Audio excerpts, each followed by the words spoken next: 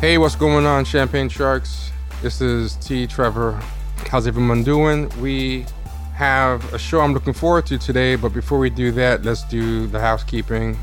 Go to patreon.com/Champagne Sharks or go to champagnesharks.com. Check out all the links to everywhere we are, including youtube.com/Champagne Sharks, which is the YouTube. If you go to the YouTube page, it's different material than the podcast, and with that you end up getting a whole bunch of live streams. That's what we do for stuff that's more topical, that stuff that happened the same day that's going to be stale by tomorrow or the day after, or we live stream along with like presidential debates and things like that. So you'll definitely want to check that out. But yeah, go to Patreon, you get double the episodes, you get access to the movie and reading nights and discussions, you get access to show notes and the Discord voice and chat server, and it's also going to be the only way to do the call-in show. We're going to do a call-in show on the YouTube, which will allow you to call in, and you need to be a member of the Discord. You need to be a patron to do that. Last thing, twitch.tv/Champagne Sharks for those who prefer Twitch over YouTube. Same material as the YouTube, just for people who prefer to look at it at Twitch. And that's a mouthful, but we're done with that. So let's get to our guest. I will let him introduce himself and what he does and where you can find him. All right, cool. Thank you for having me. I don't know what to say. Jason England recently wrote a piece for the Chronicle of Higher Education about Jessica Krug and the grift of Black grievance. And I've written also pretty extensively about college admissions, meritocracy. I write essays, I write fiction. I work at Carnegie Mellon University. Originally from New York City, I grew up sort of between a homeless shelter and a housing project, and then went away on scholarship to a private school. And, that expanded my understanding of the world considerably, especially the social structures that you're always trying to figure out your circumstance when you're younger and why you ended up where you were. And going away to school certainly helped me understand some of that socioeconomics that I wouldn't have known otherwise. Went on to college, left college, played some basketball, worked in civil rights, went back to college, worked as a dean of admissions, went to grad school at the Ira Writers Workshop, floated around, taught at a few universities, had some fellowships, and right now I'm an assistant professor in Pittsburgh at Carnegie Mellon. So you can find me on Twitter. I don't do much tweeting. I abhor social media. It's poisonous. So I don't even know my Twitter handle. Maybe later in the show I can remember it. But it's I could pull it up for you. It's okay. Let's see. What is it? Oh, Jason A. England 1. That's right. You can follow me there. Every once in a while I might tweet something, but it's rare. Yeah, that's a good policy. I'm the opposite. For promoting the show and stuff, I end up being on it all the time, and it is bad for you. But, a lot of people sent me your article, and like 4 or 5 different people sent it to me. And they were like, you got to read this thing. And I was like, oh, wow, you're right. Because sometimes people send me stuff and I'm like, okay, I read it. I'm like, why are you sending me this? This is crazy, but this was like right on the money. And like 4 or 5 people sent it. And by coincidence, you had like a cousin or something who told you about our podcast and that you should check it out. Mm-hmm. And I got to say, like, when I was reading your piece, it was really, really similar to a lot of stuff that we had been saying on the show. I didn't even bother to make show notes because I felt like there's not even a real need to really take notes on this thing because I am very insympatical with you, but I'll let you describe what the article is about in your own words. Why was it so easy for Jessica Krug to fool everyone? Sure. Well, when this happened, and obviously she's not the first, and she's just the latest, or at the time was the latest in a sort of long line of people who are doing this. In fact, as I was writing it, yet another one emerged. But I was intrigued by this idea of a person who was passing as Black when she was putting no effort into the performance, really. Like she didn't particularly look Black. The accent she was doing was easily discoverable. And what I was really trying to figure out was, 1, why she did this, and 2, how she could have gotten away with it for so long. And Lauren Jackson wrote, I think it's Lauren Jackson is her name. I've read her stuff before, so I apologize if I'm getting her name wrong. I actually think she's quite sharp. She wrote something for the New Yorker, sort of unpacking the history of Jessica Krug's whole hustle over the years. And she landed on the idea of want of blackness, as well as colorism in the academy, helping Krug achieve this grift. But I didn't really, it seemed like an easy out. That the conclusion seemed formulaic to me. It didn't seem pertinent to the case at hand, especially because H.G. Carrillo, a.k.a. Ache, a.k.a. Herman Glenn Carroll, who was a Negro from Detroit, who was pretending to be an Afro-Cuban exile from Cuba. He was also at George Washington, and it was when he died, subsequent outing of his grift that inspired some of Krug's colleagues and associates to investigate her story, And so HG was black, right? You can't apply colorism to the hustle he was running. So the commonality between them wasn't a want of blackness, although the cases were somewhat similar. The commonality, I thought, was a want of authenticity and a want of grievance, these ultimately aggrieved identities. What you're seeing are not people who are like performing in blackface. That's not what's happening here. But you are seeing people who are trying to gild this identity. And you see it online all the time. And this is what drew me to the story, which is they build an identity on an incontrovertible grievance, right? So you can't challenge someone if they say, hey, my mother was raped by a white man, and that's why I look white. It's in poor taste, especially in this cultural moment, to tell someone, well, can you prove that? It's like, whoa, you're triggering my trauma here. H.G. Carrillo's hustle was brilliant as well. He said he was a prodigious pianist, right? But then he hit a certain age after touring the world and playing concert halls, and he decided he hated the piano. It was traumatizing, so he wouldn't play anymore. It's a brilliant hustle. It's like, yo, this guy's a world-class pianist. It's like, yo, you can't ask him to play. You can't. It'll trigger his trauma. And so I honed in on this as a commonality that what these people were doing, they were wielding grievance and victimization as a way to gain power, to bully others. In Carrillo's case, he seemed to be actually of a different disposition. By all accounts, people I knew who knew him, he was very kind, calm. But there is a credibility that one achieves when you have an identity based on victimhood. And I think that's what you see. It's oddly enough, this is like, although in some liberal circles, this is very common, there's not a long line between that and what Trump does. It's the same sort of thing. Trump is always aggrieved. He's always a victim. He's always treated unfairly. And he uses that rationalization to build himself a bully pulpit. And that's what Krug did as well. That was what was striking, was that so many of her colleagues and associates said she was nasty, that she would say they were not authentic enough, Yeah. And so seizing on that commonality, I thought this was something that was very true about identity in our era and how we began to build it in a culture of social media as well, where you don't have to look the part. You have to be the part, act the part, right? You have to memorize the script because no one can really see you. You're online for most of the time. Yeah. Something I was saying too to people is when I started reading about all the people she fooled and everything, I was telling people, there's a lot of melanated Jessica Krugs. Like, she was just a non-melanin Jessica Krug, but there's a lot of Jessica Krugs who are as divorced from an authentic Black experience as she is. So A, that made them ill-equipped to kind of test her, and B, that kind of made them easy to gaslight. Like, one thing that I think was happening is that because she understood and weaponized the hustle herself, I think to a degree, she's like, yeah, I may be, and this is like a very entitled white logic, but, I think she's probably like, same as some white people look at school admissions and stuff and say, hey, you're getting here because of affirmative action. You don't know any more, or your grades aren't any better than mine. I should be here. I feel like she was probably like, had a perversely similar mindset when it came to academia, where she's like, you don't really know anything more about authentic Blackness than I do. Absolutely.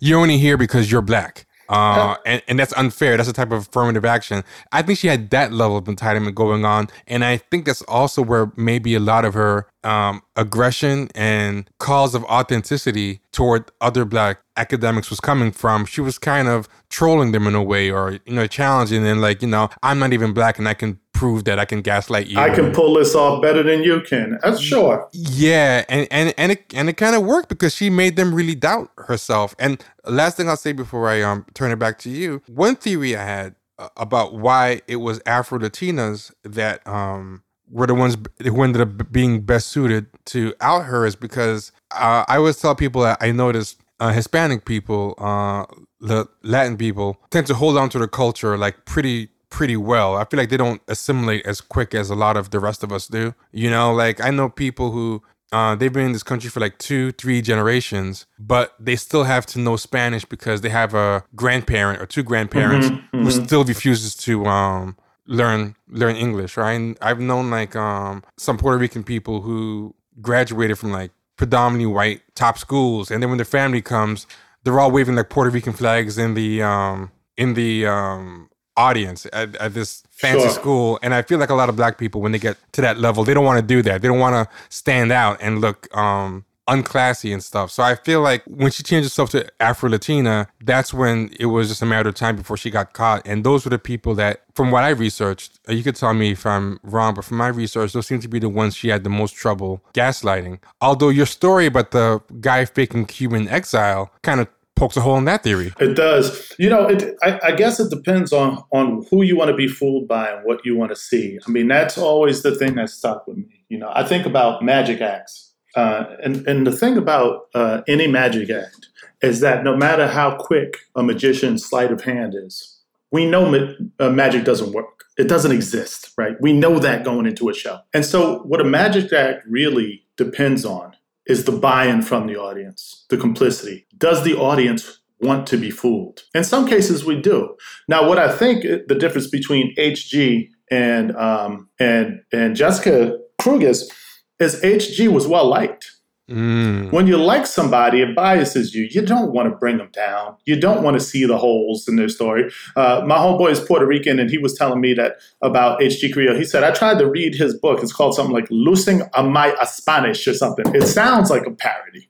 Yeah. And he said, I thought it was trash, but everyone was saying it was good. This is not too different from how I feel about a lot of Black literature that white people point me to. They're like, you've got to read this. Yep. And I read it, and I'm like, this shit is garbage. Yep. This is absolute trash. Even some Black people, like some Black people who are very into those same circles, they have the same trash taste. They'll say, "Oh, you got to read this," and I'm like, "What are you getting out of this?" Because they're trained in boosterism, and I noticed this years ago. There was a shift happening. It doesn't pay to criticize, right? Your Twitter following will not grow if you're critical all the time, right? You won't be invited into certain rooms, onto certain panels.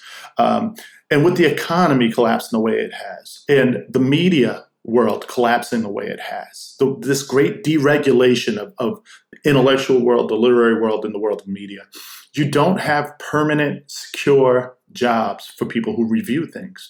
You have essentially a replication of the gig economy in the world of media and literature and these sort of public intellectual circles, right? So if you're happy that someone's throwing you $400 to review this Black dude's book that's supposed to be hot, you better do a good review of it. You don't want to be critical. You want to be asked to review a book again. You want to hope that you review that book well, and that person might ask you to do an interview for GQ or whatever that they're going to be. I mean, it's this sort of glad hand in networking culture that's taken over. Yeah, and very quid pro quo, very absolutely. Scratch my back, I'll scratch yours. And it's been that way for a long time. I mean, it's not like, look, I'm not going to pretend this is unique to Black people in any way. I mean, it's a game we've learned. It's a capitalistic game. Publishing and literature shifted many years ago. I mean, it was a great crash. Publishing houses, independent ones were closing. Former publishers were becoming, and editors were becoming agents. They needed to stay afloat. And it came to a point where you would see a book reviewed in the New York Times, and you had to understand the language and the coded language to know if it was a bad book or not. Mostly they were lukewarm reviews. right? No one was just coming out and calling things trash anymore. It shifted. Yeah. There was too much skin in the game, too much money in the game, or it could be agent went to college with the person writing the review. And it's like, hey, man, ease off a little bit. And somebody might get you a job, because one thing I noticed is that everything is very porous now, like under the umbrella of public intellectual. You don't really have people who stay in their lane like they used to. And it's not their fault because of the reasons you said. It's like you kind of have to be flexible and agile because it's a glorified gig economy now. Oh, yeah. But one thing I've noticed is that everyone now is it's kind of like, I call it the influencerization of everything, where influencers tend to not really have a hustle. An influencer, one day will do an album, then they'll be modeling, then they'll get an acting gig, then they'll announce that they have a stand-up set. Mm-hmm. I feel like that's what's happening, where you're a personality, you're selling yourself, not a product, and you're an influencer. So you're a brand. Everyone's become a brand. Everyone's become a brand. So that makes it extra hard to burn bridges. Because before, if you were like a critic, you were Pauline Kael, the New York Times, you could like rail people, but you don't really need access from them. Like all you gotta do is go see a movie. You're not trying to screenwrite. You're not trying to use your critic job to end up screenwriting. You're not trying to get in a room with them to do anything. So she was hated by some very big filmmakers, and that was it. It didn't affect her power. She didn't need to be liked by them to do her job. Now that's different. Now if someone doesn't like you, they can actually do things like, keep you from the career path you want. They won't hire you to do a show, or they might even call your paper and get you fired, because now newspapers are all weird now. Newspapers are all owned by people like Jeff Bezos and stuff, who might own the movie company, or everything is access. And when you throw in the fact of black people don't, they don't have the networks and old boy networks and legacy stuff that white people have. And they also don't have the slots. Like, it's always, the one Negro at a time rule for like everything,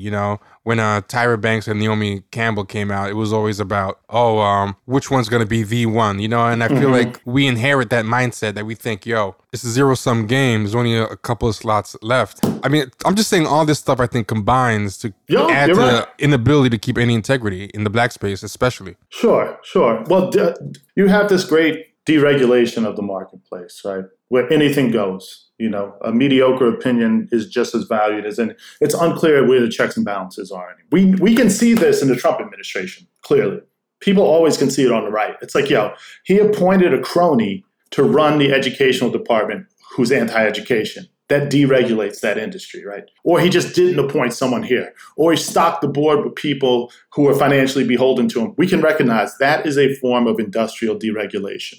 It's a little harder for people to turn that gaze inward and say, you know what? Those 4 people who are on that prize jury, not a single one of them is thoughtful, is critical. It's harder for us to understand that on all sides, grifters have seen that this is a moment of grand deregulation and that you can get in where you didn't used to be able to get in. Now, this isn't new. There were always mediocre writers and people who did performative blackness.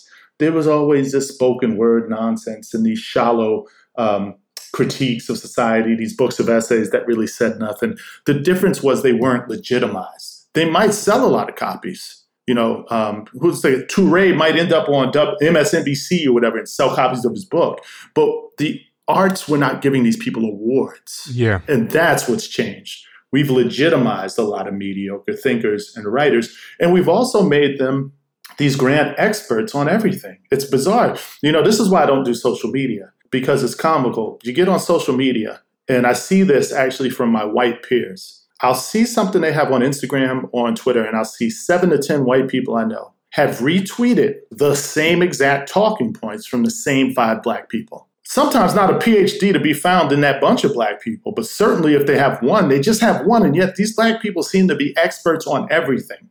And so what they've done is they've set up this weird economy of Snapple facts, where it's like they're on the computer all day just tweeting things out and retweeting things. And if you remove this from the space of the computer and online, and you think about this in the world, and you think about this culture of 5 people just constantly retweeting their friends, it's like they're just standing there saying, what he said, what he said, what he said, what he said, just these trite, like easily accessible, facile talking points, video clips, the language itself has become a non-language. Black people now online, they speak in a way that lets me know they've learned how to be performatively Black online. I don't know who needs to hear this, but y'all, I thought he was a whole ass white man, and I'm like, what?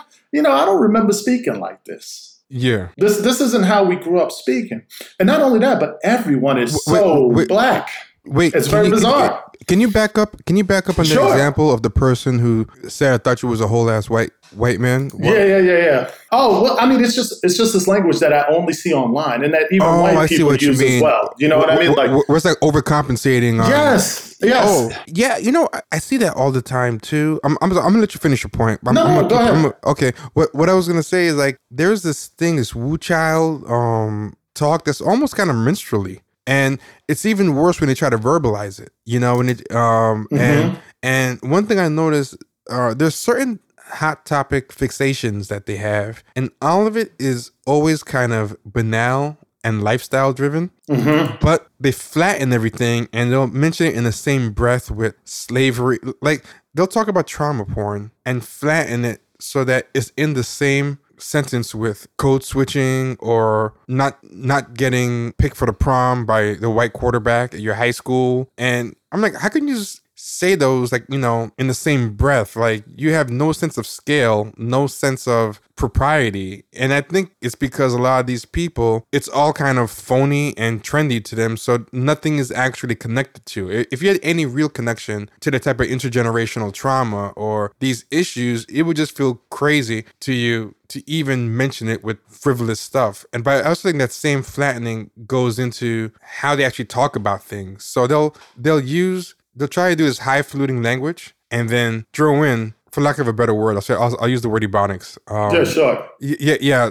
They'll throw in like some hood slang or ebonics, and they're doing it to kind of show, hey, I'm highbrow, but I'm also can get hood, and it's so contrived. And I'm like, who falls for it? But apparently, a lot of people. Yeah, sure. A whole lot of people do. It'll be like, hey, if you ain't frying your fish in Crisco, you the feds. Right away, I'm like, this person that does not hang out with Black people like that. They don't have aunts and uncles like mine. I can tell immediately. Yeah. If I can tell, let me tell you something. A lot of white people can tell too. And I think I'd circle back to your point. You're right. Jessica Krug probably was spotting this and said, if these people are doing this bullshit, then I can too. And I keep seeing them. I mean, it's getting worse and worse. Everybody's got some kind of Ivy League trap house, these nonsensical, faux hood, bougie, Professor Crunk, descriptors of their scholars. Hood feminist. And, I mean, yeah, bro. Yeah, I'm gonna say the name so that you don't get in trouble because you have to work. I don't even know who these people are. Okay. So. Yeah, I don't know if you have to travel in the circles with them, so I don't want to put you into some. Oh no, I don't. I'm shielded from this. I'm off on my own. I do my own thing. I mean, look, I've been, I went to prep school. I went to a public university. I left. I dropped out. I went to a liberal arts school, like a very good one called Wesleyan, and then I went to the Ira Writers Workshop. I rarely saw Black people similar to me in any of those spaces. Very rarely. I saw a lot of people performing, but I've always been a lone wolf. I can't be around fraudulence, and I'm not going to compromise my family, my culture, my upbringing by sitting in a room and egging on jive. I don't do that. And so a lot of times, like you mentioned the hood feminists and you said Professor Crunk, I legitimately don't know who those people are. So I'm not ducking and dodging here like, hey, I'm not going to say nothing bad. I'd have to see who they are in order to have an opinion. But I kind of am in my own world. I block so much stuff out. But I agree. I think beyond just the this sort of like adopting slang selectively and flattening identity, what you see is that they claim an expertise that they don't have experientially whatsoever. It's like when Black people talk about hip hop online, it's always embarrassing to me. Yeah. Always. Mm-hmm. They don't know what they're talking about. And no one can call them out. White people can't call them out. It's the reason that we're at a moment in the culture where like the most popular rapper of the last 15 years is a half Jewish Canadian raised in the suburbs who does a black accent, and why the most artistically rewarded hip hop product is a Sesame Street musical by a Puerto Rican aristocrat, Lin-Manuel, who, by the way, went to college with me. He's a perfectly nice person. Lin-Manuel's a nice guy. Yep. But that doesn't mean I have to sit there and pretend that Hamilton is some revolutionary act of hip hop. But the Black people who have the platforms to critique these things would have to know and understand the cultural continuity of hip hop to offer a good critique. So it's hard for them to know that this is something that should be critiqued. I'm laughing because like one of our first episodes was all about talking about how like horrible Hamilton is, and we've talked about Drake thing, but I was surprised how many people have just kind of thrown in the towel on things. Like I noticed even like some Black people who should kind of know better to me, you know, because they're growing up with aunts, uncles, parents who actually know the lineage or whatever. I think a lot of people just finding it easier to go with the flow. Like it's not like I remember when I was growing up, if hip hop got too popular, it actually used to be like a warning sign. You're like, yo, something whack about this? Why is it getting Grammys and stuff? But but now I'll see people in hip hop websites and message boards where they'll be defending rappers not by saying, yo, this guy has the best lyrics, this guy has got the nicest flow, whatever. They'll be like, who's got the most Grammys? Oh, he's got bitches. He's got the best cars. How many hits does this guy have? And it's like, you guys aren't even talking about the rhymes. I'll take it one step further. What rappers talk about the rhymes? No one talks about biting rhymes. No one talks about their flow. It's almost corny, I think, to even like I was telling someone that I think we're in a culture now of two prevailing trends. There's anti-craft, which is, I don't even care if this is good, you know? Yeah. I'm not a rapper. I'm a hustler who knows how to rap. Exactly.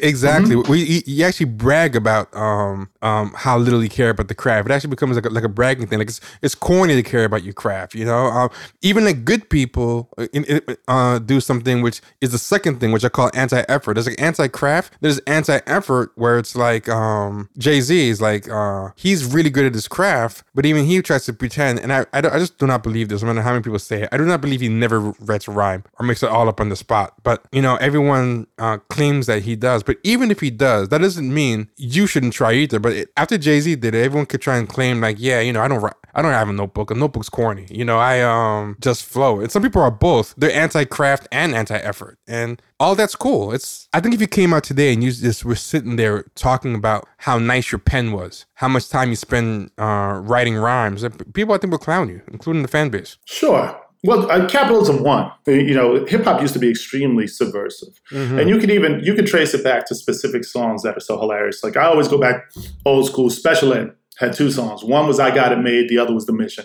"I Got It Made" is him bragging about all of his wealth, and it's so over the top that you know it's funny. Exactly. You know? I even got a little island of my very own. I got a frog, a dog with a solid gold bone. And then, you know, the mission. The mission this is a mission, not a small time thing. This is all about how he's like beating people up with karate. He had to shoot people. He had to rescue a girl.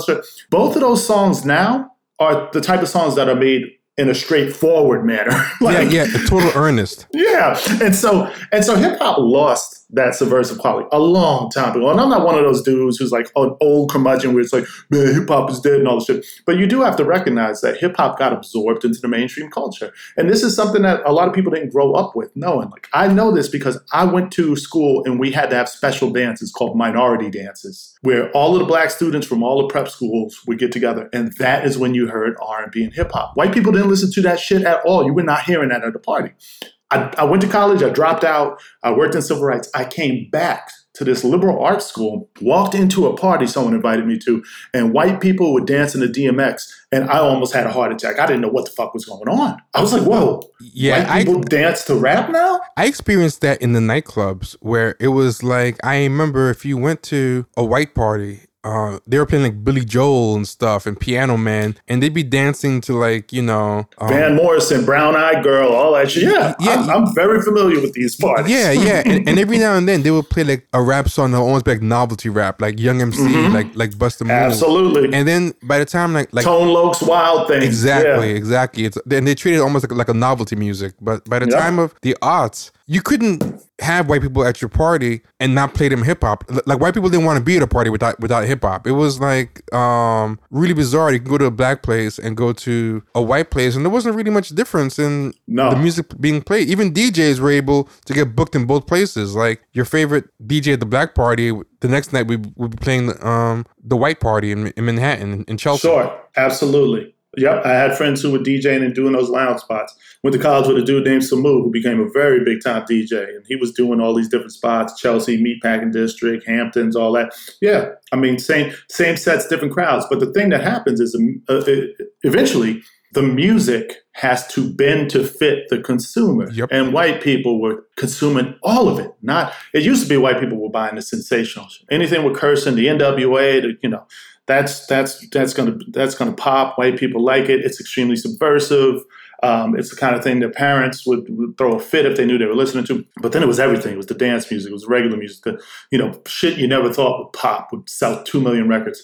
And so the taste of the consumers started influencing, of course, the taste or the production of the artists and who the labels were promoting. But beyond that, beyond the white people, again, bringing it back to black people, suddenly the middle-class black people who I remember listening to heavy metal and indie rock too, it's not like those people weren't listening to that shit. They were not really fucking with nigga music.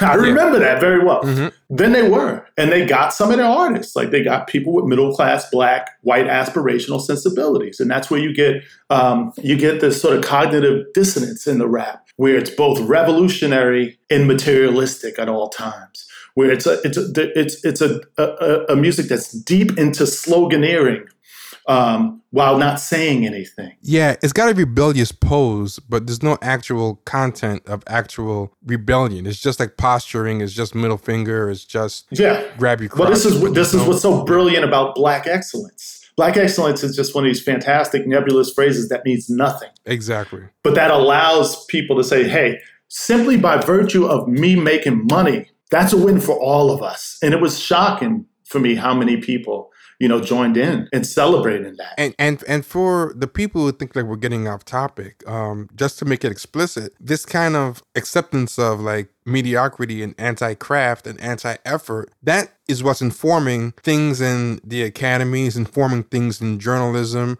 Like hip hop is just an example of how far it's trickled down, that even the formerly most subversive music or rebellious music is buying into these values. So imagine these more mainstream, because I feel like as mainstream as hip hop has gotten, in proportion to it, respectable conformist places like the Academy, like mainstream pop music and all that stuff, has in the same proportion gotten even more bland itself. So even like I think yesterday's pop is even more subversive than today's hip hop. That's how bad I think it's permeating everything. Sure. And I don't, I'm turning this into a bitch fest about hip hop either. I mean, look, like mainstream white culture is embarrassing. Exactly. And like you said, those pop songs, the pop songs are insipid death lullabies. They say nothing. They lull you into a sense of complacency and stupidity. Remember me through history, and all these songs that don't say anything, you don't need anything. I mean, the pop music is this is sort of paint by numbers. What gets stuck in your head? It's commercial jingles. I mean, this is like Lil Nas X winning a Grammy. He basically wrote a glorified baby back ribs commercial jingle. But I think to tie everything together, I think what makes Drake seem kind of plausible to people, even though to me I'm like this is not a black guy with a white mother. This is a white guy with a black father. To me, like he's a Jewish kid from Toronto, and the black accent sounds really weird. But the thing that makes him kind of credible, and what makes these academics, or as they like to call themselves, black academics, I don't like to use that phrase, but I know that sometimes they like to use it, kind of credible, is that when you contrast them to a lot of their white peers in the mainstream, like everything's kind of getting more bland and mediocre everywhere. So by contrast, like when you look at what passes for white pop now, compared to that, Drake does sound like he has a lot of swag or a lot of edge in comparison. There's not even any like melody or anything in pop anymore. It's like Justin Bieber and stuff. And you look at these white public intellectuals, they're not really like tearing it up either. At least these people in Vox and Slate. So maybe compared to them, these people really do seem like bomb throwers, you know? Well, yeah, and also the Black identity has become, something you can industrially replicate. It's been, like you said, it's been flattened, and part of it is it's been robbed of meaning and made to fit so everyone can understand it in terms of social media. Like a DC Black person is very different from a New Jersey Black person. It's very different from a New York Black person. It's very different from a North Carolina Black person. Like they're Baltimore Negroes. I mean, the slang is different. Phraseology is different. The music they listen to is different. The cuisine is different. Online, what you have in order for people to perform this Blackness is sort of a stripping out of all of those differences. A one size fits all kind of Blackness. Yeah. What's that terrible language? Like it's like, is it Esperanto? I can't remember. Like the yeah, exactly. That's a great way to put it. Black Esperanto, like a universal. Yeah, there's a universal Blackness. You can always see it when people perform it. But also, here's the other thing. All of these people are lying. And this is why I stay away from it. It's comical how much they lie and perform. It's like the Patti LaBelle versus Gladys Knight versus. Now being online encourages performance. Yes. This is why you see 70,000 tweets from people. They've got to tweet and retweet all day, every day. They have to stay active. They always have something to say about something. And it's why so many people get tripped up and get caught in hypocritical statements. And sometimes they're just spouting inanity that somehow people are co-signing and thanking them for.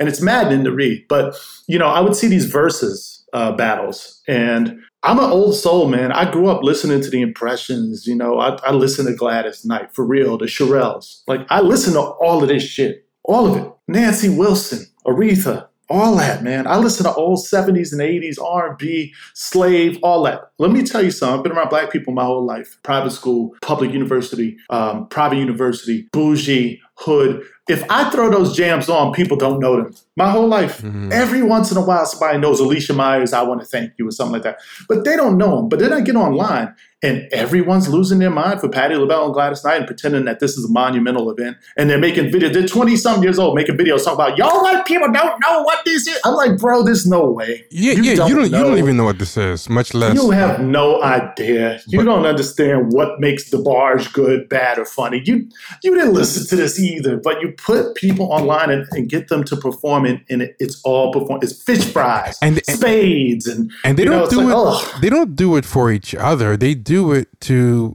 gain esteem in the eyes of their white friends. It always veers on minstrelsy. It always does. It's, and they ride a tenuous line. They talk about satire. It's like, sometimes I read these people who are doing these things like, y'all, I don't know who need to hear this, but Comet is what Black people use to clean. And when the wash rag becomes an ancestor, I'm like, bro, I don't know what you were talking about anymore. The routine has gone too far.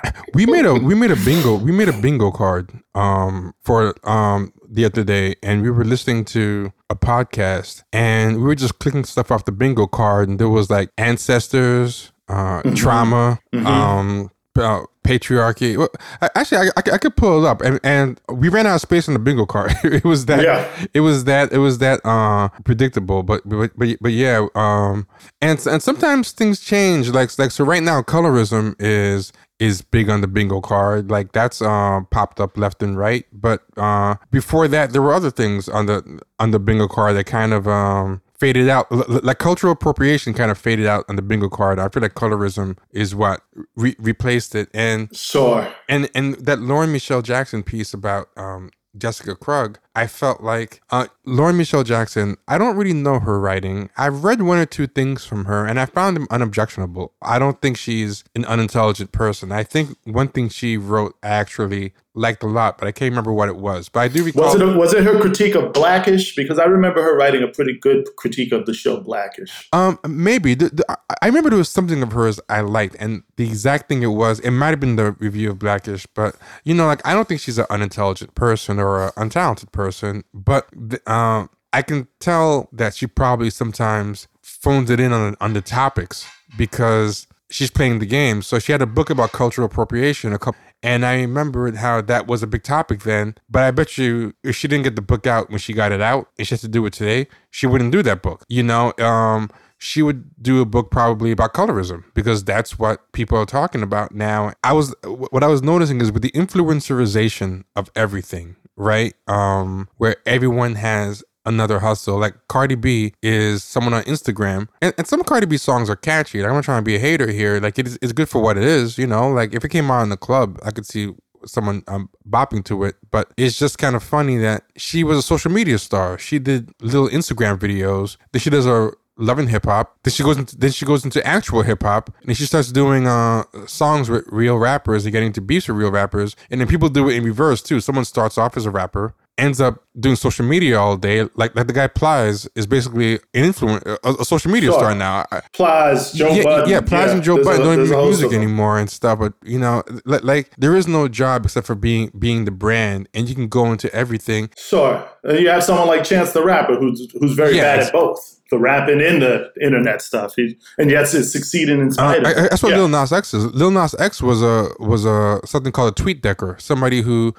does promotional tweeting, and then he decided one day, let me try rapping, and he used his viral promotion skills to make the song pop, but he had no commitment to pop, but I mean to rap, but look at other things in academia to bring it back to the Jessica Krug thing. Used to be someone like August Wilson was just a playwright basically his whole life. That would be unthinkable now. If you hit your first play, you're supposed to be looking for screenwriting opportunities, and maybe you don't even really like doing plays. You just did it because that's my way in the door. People become stand-up comedians so they can become actors. Actors like someone like Marlon Wayans one day in his 40s decides I need to do something to keep my name out there. I'm doing a stand-up set. He's doing his first stand-up set, and then that's just the kind of thing we have now, and it's infesting even academia. But what I started realizing is influencers don't do works. Influencers do content. It's a big difference. But what's happening now even is because the lines are getting blurred, people are doing content disguised as works. So someone like someone like what's her name? That she was just Amanda Seales. Like Amanda Seales was a rapper. She's an actor. She just did her first stand-up special, and then she wrote a book. And I'm like, damn, I don't even know who she is. None of that is a work. That comedy special is not going to be a Raw or Delirious, where it's like a work. Yeah. It's just content. It's all interchangeable. It's all content. And that book is content. Well, it's spectacle, man. We're in an age of absolute spectacle. And Donald Trump won. Now, there are a lot of things about Donald Trump that are reprehensible. And in many ways, people are right. He is buffoonish and he is uneducated. He's moronic. But there is an intelligence he possesses. There's something he has that I've never had, right? And it's the same thing that A&Rs have. If you brought me Soulja Boy, Crank That Soulja Boy, I'm throwing that shit in the garbage. It's not getting off my desk. A&Rs have their finger on the pulse of American culture and stupidity in a way I don't. I tend to be a little more generous in my estimation of people and their taste. A&Rs cut right through the bullshit and they say, this is what this culture really is, and it will respond to it. Trump has that. The reason why A&Rs are like that, it's not because they're able to go against their instincts. See, like you actually have taste and a creative side and ideas, and you probably in your lifetime want to create works. A&Rs are very corporate minded. They're very unintellectual people, so they don't have that principled side clashing with anything. Like you wouldn't have to actually sell out to sign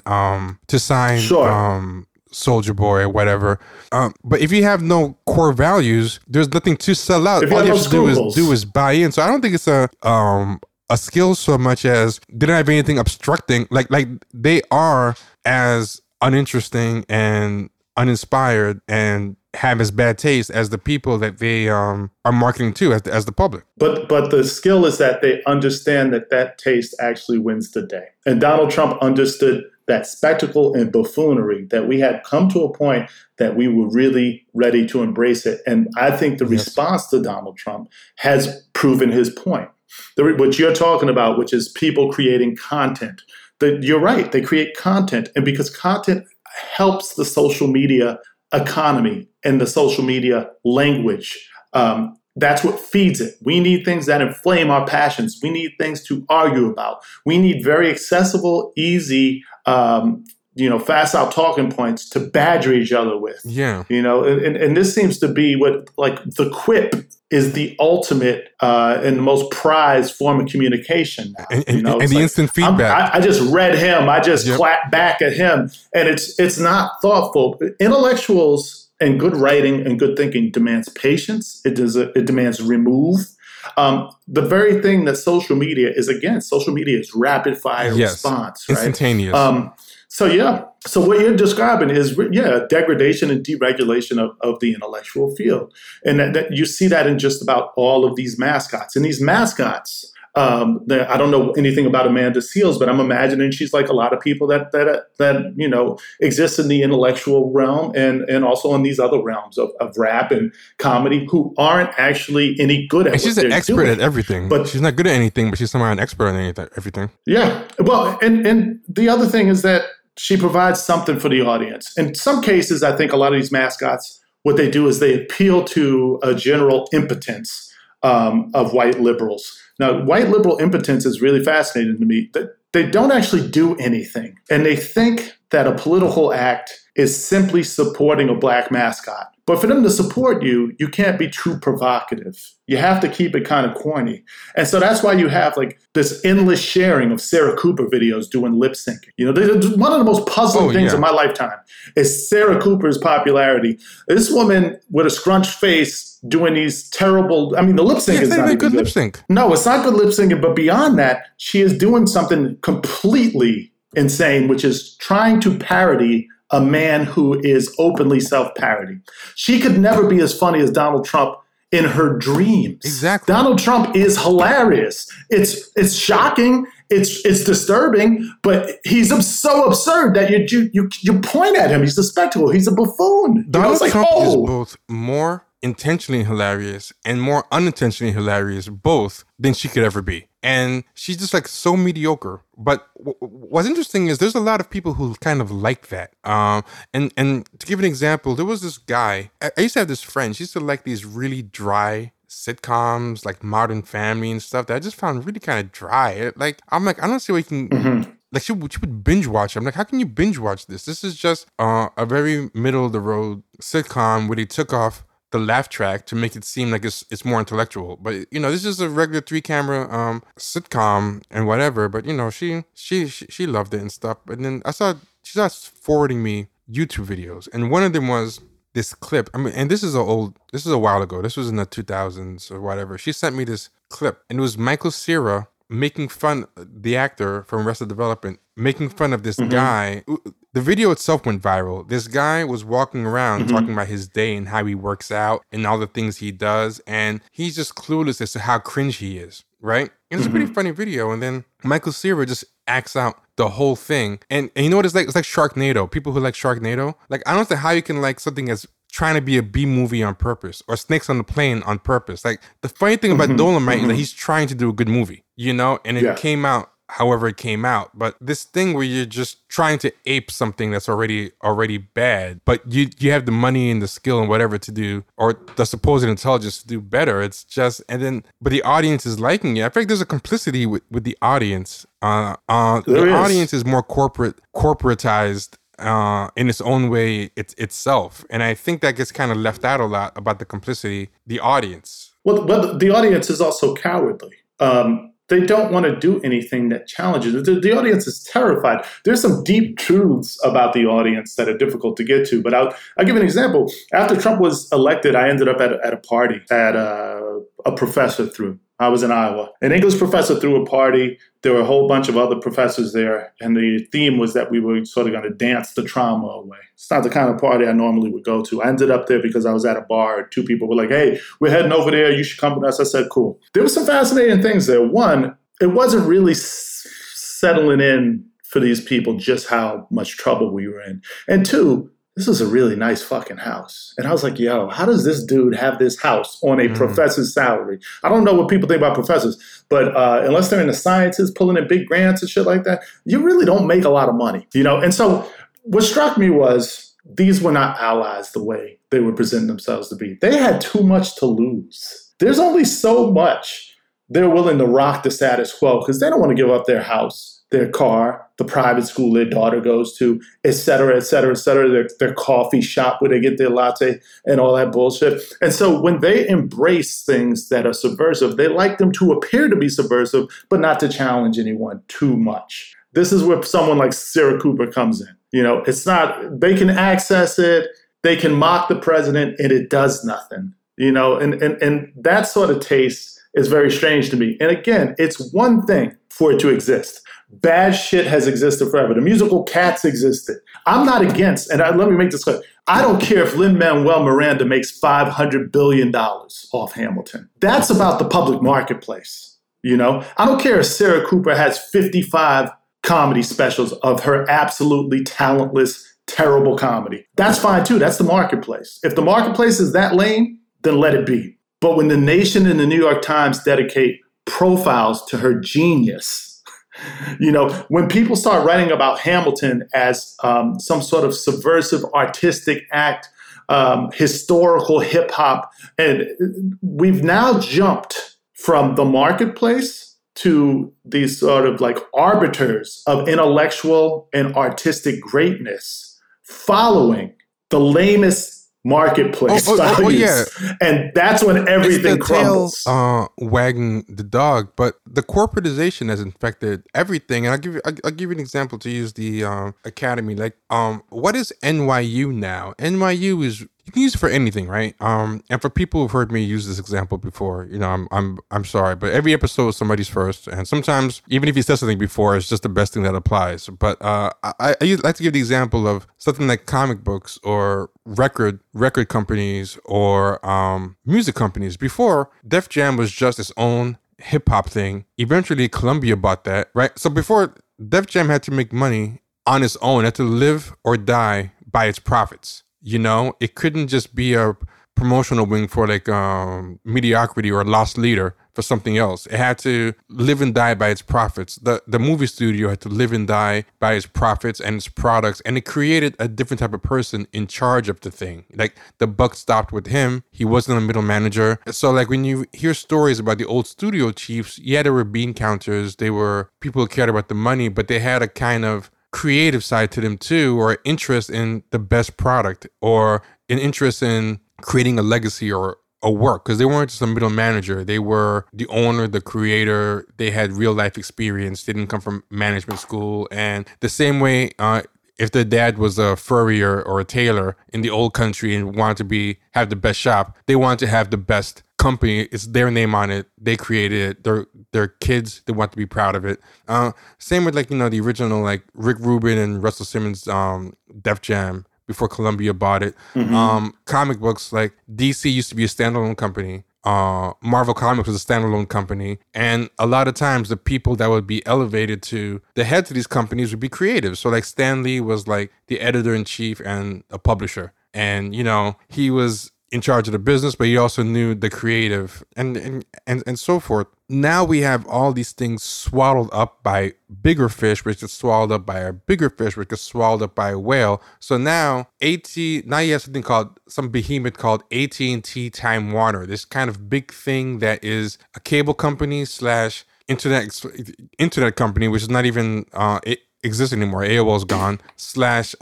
/ Time Warner, which is an entertainment conglomerate that has about 100 record labels, a bunch of movie studios, and a bunch of whatever. So you have one person on top of that, some Japanese guy who went to business school. He doesn't know anything about any of this stuff. He doesn't know. You can't know all that stuff. You can't know all this stuff under you the way Stan Lee knew comic books, or the way Clive Davis might have known music, or the way Harry Cohen might have known movies over at Columbia. You just can't. All you know is business, and then all you can do is just try to hope you can hire someone who can explain to you what you own. Like someone has to come in and explain to you what you own. Like, okay, how's the movie stuff doing?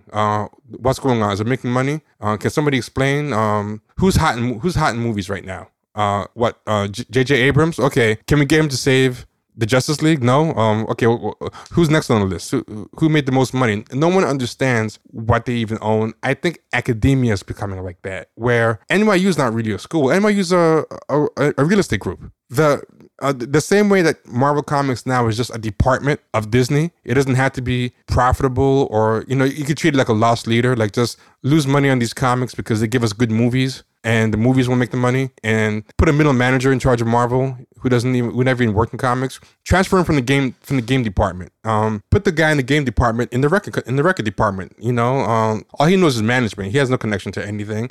I think academia is becoming that, where it's just a big. Academia has like 6 different wings now, and the school is just one of them, and they're as corporate as anything. So they're in the same boat. They're big. They're big business, and when they hire, if you're big business, now you're bottom line driven. When you're bringing in talent, you're not bringing in talent because they do great work. You bring in talent because, okay, I have this school. I need to have something that's gonna bring in eyeballs. We gotta make the numbers. This person has a lot of social media followers. Yes, this is how decisions have been made and published into. You have a built-in audience. Yeah, and it's all the same. Absolutely true. Let me tell you an anecdote. There was a professor who wanted to co-teach a class with me. He's white, psychology professor. It's an anti-racism class. I said, I'm interested. We met, and he suggested a book of essays by a recent Black writer. Now, I've read this writer's writing, man, because everybody was talking about this writer. And I don't think he's ever written a paragraph I could get through. This shit is just trash. And he said, I think we should teach this. This is a great example of the sort of shifting definition of what a public intellectual is and this Black intellectual. And I said, I won't teach a class with this. This undermines, I teach nonfiction classes, and this undermines everything I teach. It's terrible writing, top to bottom. And he said, well, I mean, that's subjective, and it's subjective and this and that. And I said, I cited 4 examples. I said, this essay, and this essay, because I had to read it and see what it was about. And I said, all of these essays are embarrassing, and I can tell you why. And this is what the man says to me. He says, well, I had never actually read any of his writing. So I said, hold on. You were suggesting that we teach a book of essays, and you'd never read any of the writing. And what it betrays is what you're saying. It speaks to your point, that the point of recommending these Black writers and intellectuals and bringing them in is to check a box off. It's not that you think that they've said something that's critically interesting. They haven't probed the depths in any way, It's that you don't give a fuck what any of these Negroes are saying. You just know this one's popular. And so it should satisfy enough people. And that's how you get these programmings at these really elite institutions where you look at the program and it's cliche. It's like this person who wrote the anti-racism book, this person who has a popular blog. It's like, these are not people who used to come into the academy. Yeah, but like, what the fuck is this bullshit? And I'm all for, like, I understand, like, hey, the gatekeepers are problematic. They always have been. And certainly gatekeeping has often kept Black people out of spaces that they need their voices to be heard in. But you can't completely deregulate that gatekeeping either. You can't just have anyone come in. You reinforce racist tropes. What's so crazy about what you're saying is, why I started laughing just now? You're the 3rd, maybe the 4th guest in a row. Maybe there's one person that broke up the streak, but that started the sentence the same way, where, like, I'm not saying gatekeeping is good, but for some reason we've had a streak of people who have given the disclaimer before saying that maybe there was something good to gatekeeping, and it's funny because I agree. Yeah. I was one of those people that was all about fuck gatekeepers, democratization of everything, and I am like now rethinking it, and I'm like we may have gone too far in the opposite direction. And in a way, it's kind of created like a new type of gatekeeper, like a gatekeeper of mediocrity. Where it's just you let demagogues in and they empower other mediocre people. They replicate themselves. That's what happens. And that led to one of the ironies of Jessica Krug is she actually wasn't even that mediocre. She actually was one of the better scholars. That's what kind of made the colorism thing so funny, because I showed you some tweets earlier when we were prepping for the show, and I was talking about how I had gotten into some problems with people over the colorism thing, because I kept saying, let's not just glibly just accept the easy talking point, because everyone was saying, this is the example of colorism and how Black women aren't valued and whatever. I'm like, okay, you can't just do that. You got to make the case. I can rock with you. I'm open-minded. I can rock with you. I can rock with anything. If you just lay the case, just say she was kept out because of colorism, and here is the proof. Here's a dark-skinned person that wasn't hired for something because of her. Something she did that was mediocre, and someone who was doing much better who wasn't mediocre and didn't get the same shine or anything. But I skimmed through some of her book and everything. I was prepared to like laugh at it, and I skimmed through it, and I'm like, oh, this is actually not bad. I think I might even read it. I hate to say, but it has some interesting stuff in it. And then some of the people making these complaints themselves were kind of like mediocre, and I was like, you have to give me some proof that there was colorism at play, or give me some proof that it's because black women aren't valued. Because when I looked at a lot of the people in her department, there were a lot of black women of all different hues. And what a bunch of people kept trying to say to me is, so you're saying colorism doesn't exist? So I'm like, no, that's not what I'm saying. Colorism totally exists. I just want proof this is an example of it. But these easy, glib, popular talking point answers, like for example, if this came out like 3 or 4 years ago, they would have framed it as cultural appropriation, because that was a topic. Yeah. So they would say, oh, this is an example of how white people feel entitled to black culture and culturally appropriate. And then that would have been the 1,000 like tweet, the definitive and the be all end all 1,000 like tweet on the subject. And that kind of thinking though is content thinking. That's not work thinking. That's not making it work. That's influencer thinking. What's going to get the most instant reaction? What's trendy? You know, that's how you get viral tweets. You look at what the last 10 things that tweeted are that went popular and try to mimic that voice. So it's your article totally goes into that, and I would like you to kind of get more into your article and like the whole thesis of it, as far as why you thought Lauren Michelle Jackson's piece didn't kind of hold water when you examine it more. Yeah, well, you know, again, I would say like I'm perfectly willing to debunk and call out people. But, you know, I respect Lauren Michelle Jackson. And she was writing for The New Yorker. And, you know, there are a lot of complications there in terms of audience, being on deadline, having to produce something as quickly as possible. So I'm not going to just throw Lauren Michelle Jackson under the bus. The stuff with colorism is, look, like I said in the piece I wrote, I thought that she touched on something very interesting early in that article as an anecdote, which was that battle between Black Brits and Black Americans about Adele and whether she was, you know, engaging in cultural appropriation by, you know, with the Bantu Nada and the Jamaican flag and all this bullshit, right? I was reading those tweets and they were all fucking stupid. All of them, you know. These people are idiots. But the battle was incredible, because the battle was for who gets to be the arbiter of blackness. And some of the colorism stuff gets to that as well. You know, you can't just blindly claim colorism. It's colorism. There are a lot of dark-skinned people in the academy. You know, there are light-skinned people in the academy who don't know shit, and dark-skinned people in the academy who don't know shit. I don't know what to say about this, really. I've seen people 4 shades darker than me up there performing blackness that made me want to slap the shit out. And there's light-skinned people who would not be able to get a job anywhere because what they're saying is too real, or too doesn't play the game, you know. So blackness can't be defined that way. It's very complicated. It can be political, it can be color, it can be experience in America. You know, obviously you see this politically. Like, I think there was a recent piece in the New York Times that wasn't great, but there were some interesting points to it, where you're saying that, you know, the death of political blackness. Like, everyone's black. Kamala is black, Barack Obama is black, but they're black in very different ways. We pick and choose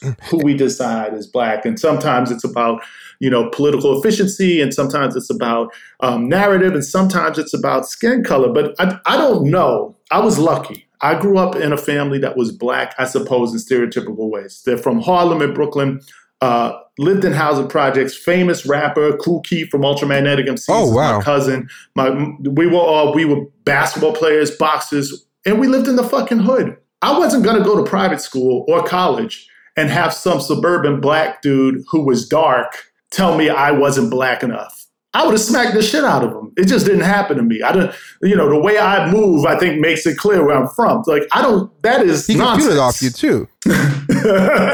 Well, yeah, and you can always feel it in these rooms. So I always think it's projection when people start talking about colorism, because I think a lot of light-skinned people do feel inadequate in their blackness, especially if they haven't grown up around a lot of black people. You know, they used to be in the Black Student Union, and they were super militant, and it seemed like compensation. And then there, of course, are people who are very dark who then realize that viscerally that white people respond to them. And that white people give them a credibility that's unearned, that they look so black to them, that they must bow to whatever they say. I encountered a woman like that when I was, teaching, and I believe she was a grad student. Just to clarify, you're saying that there's some dark-skinned people who kind of realize that they can weaponize their darkness. Absolutely. And that's something you can't say nowadays. Oh, yeah, I guess not, but I can. I say whatever the fuck I want to say. And that's always been how I live. And it, of course, gets me in trouble. And it makes people uneasy. And I often hear from white and black people, well, you can say that, but I can't. I can say, I don't give a fuck. I don't know what to tell you. But I don't like seeing people degrade the experience that I'm familiar with for the benefit of white attention. Because what you'll notice is that these rooms are almost all white. And I know black people of all shades who can't stop this discourse when they're around each other about how they don't like hanging with white people. They don't like white people. White people are the devil. They don't want the kids to play with white kids. They don't want to date outside the race. And I've never seen people hate white people so much. I'm from the fucking hood, and I have every reason to dislike and distrust white people. And I don't have the problems with them that these aggrieved people do. But then I noticed that they love being on the stage in front of all these white people. I don't like that. That's not my thing. That makes me uncomfortable. Like, why am I dancing for white people? All right, y'all. So that is the end of part 1. Go to, again, patreon.com/Champagne Sharks, or click the link in the show notes to get part 2. Be good.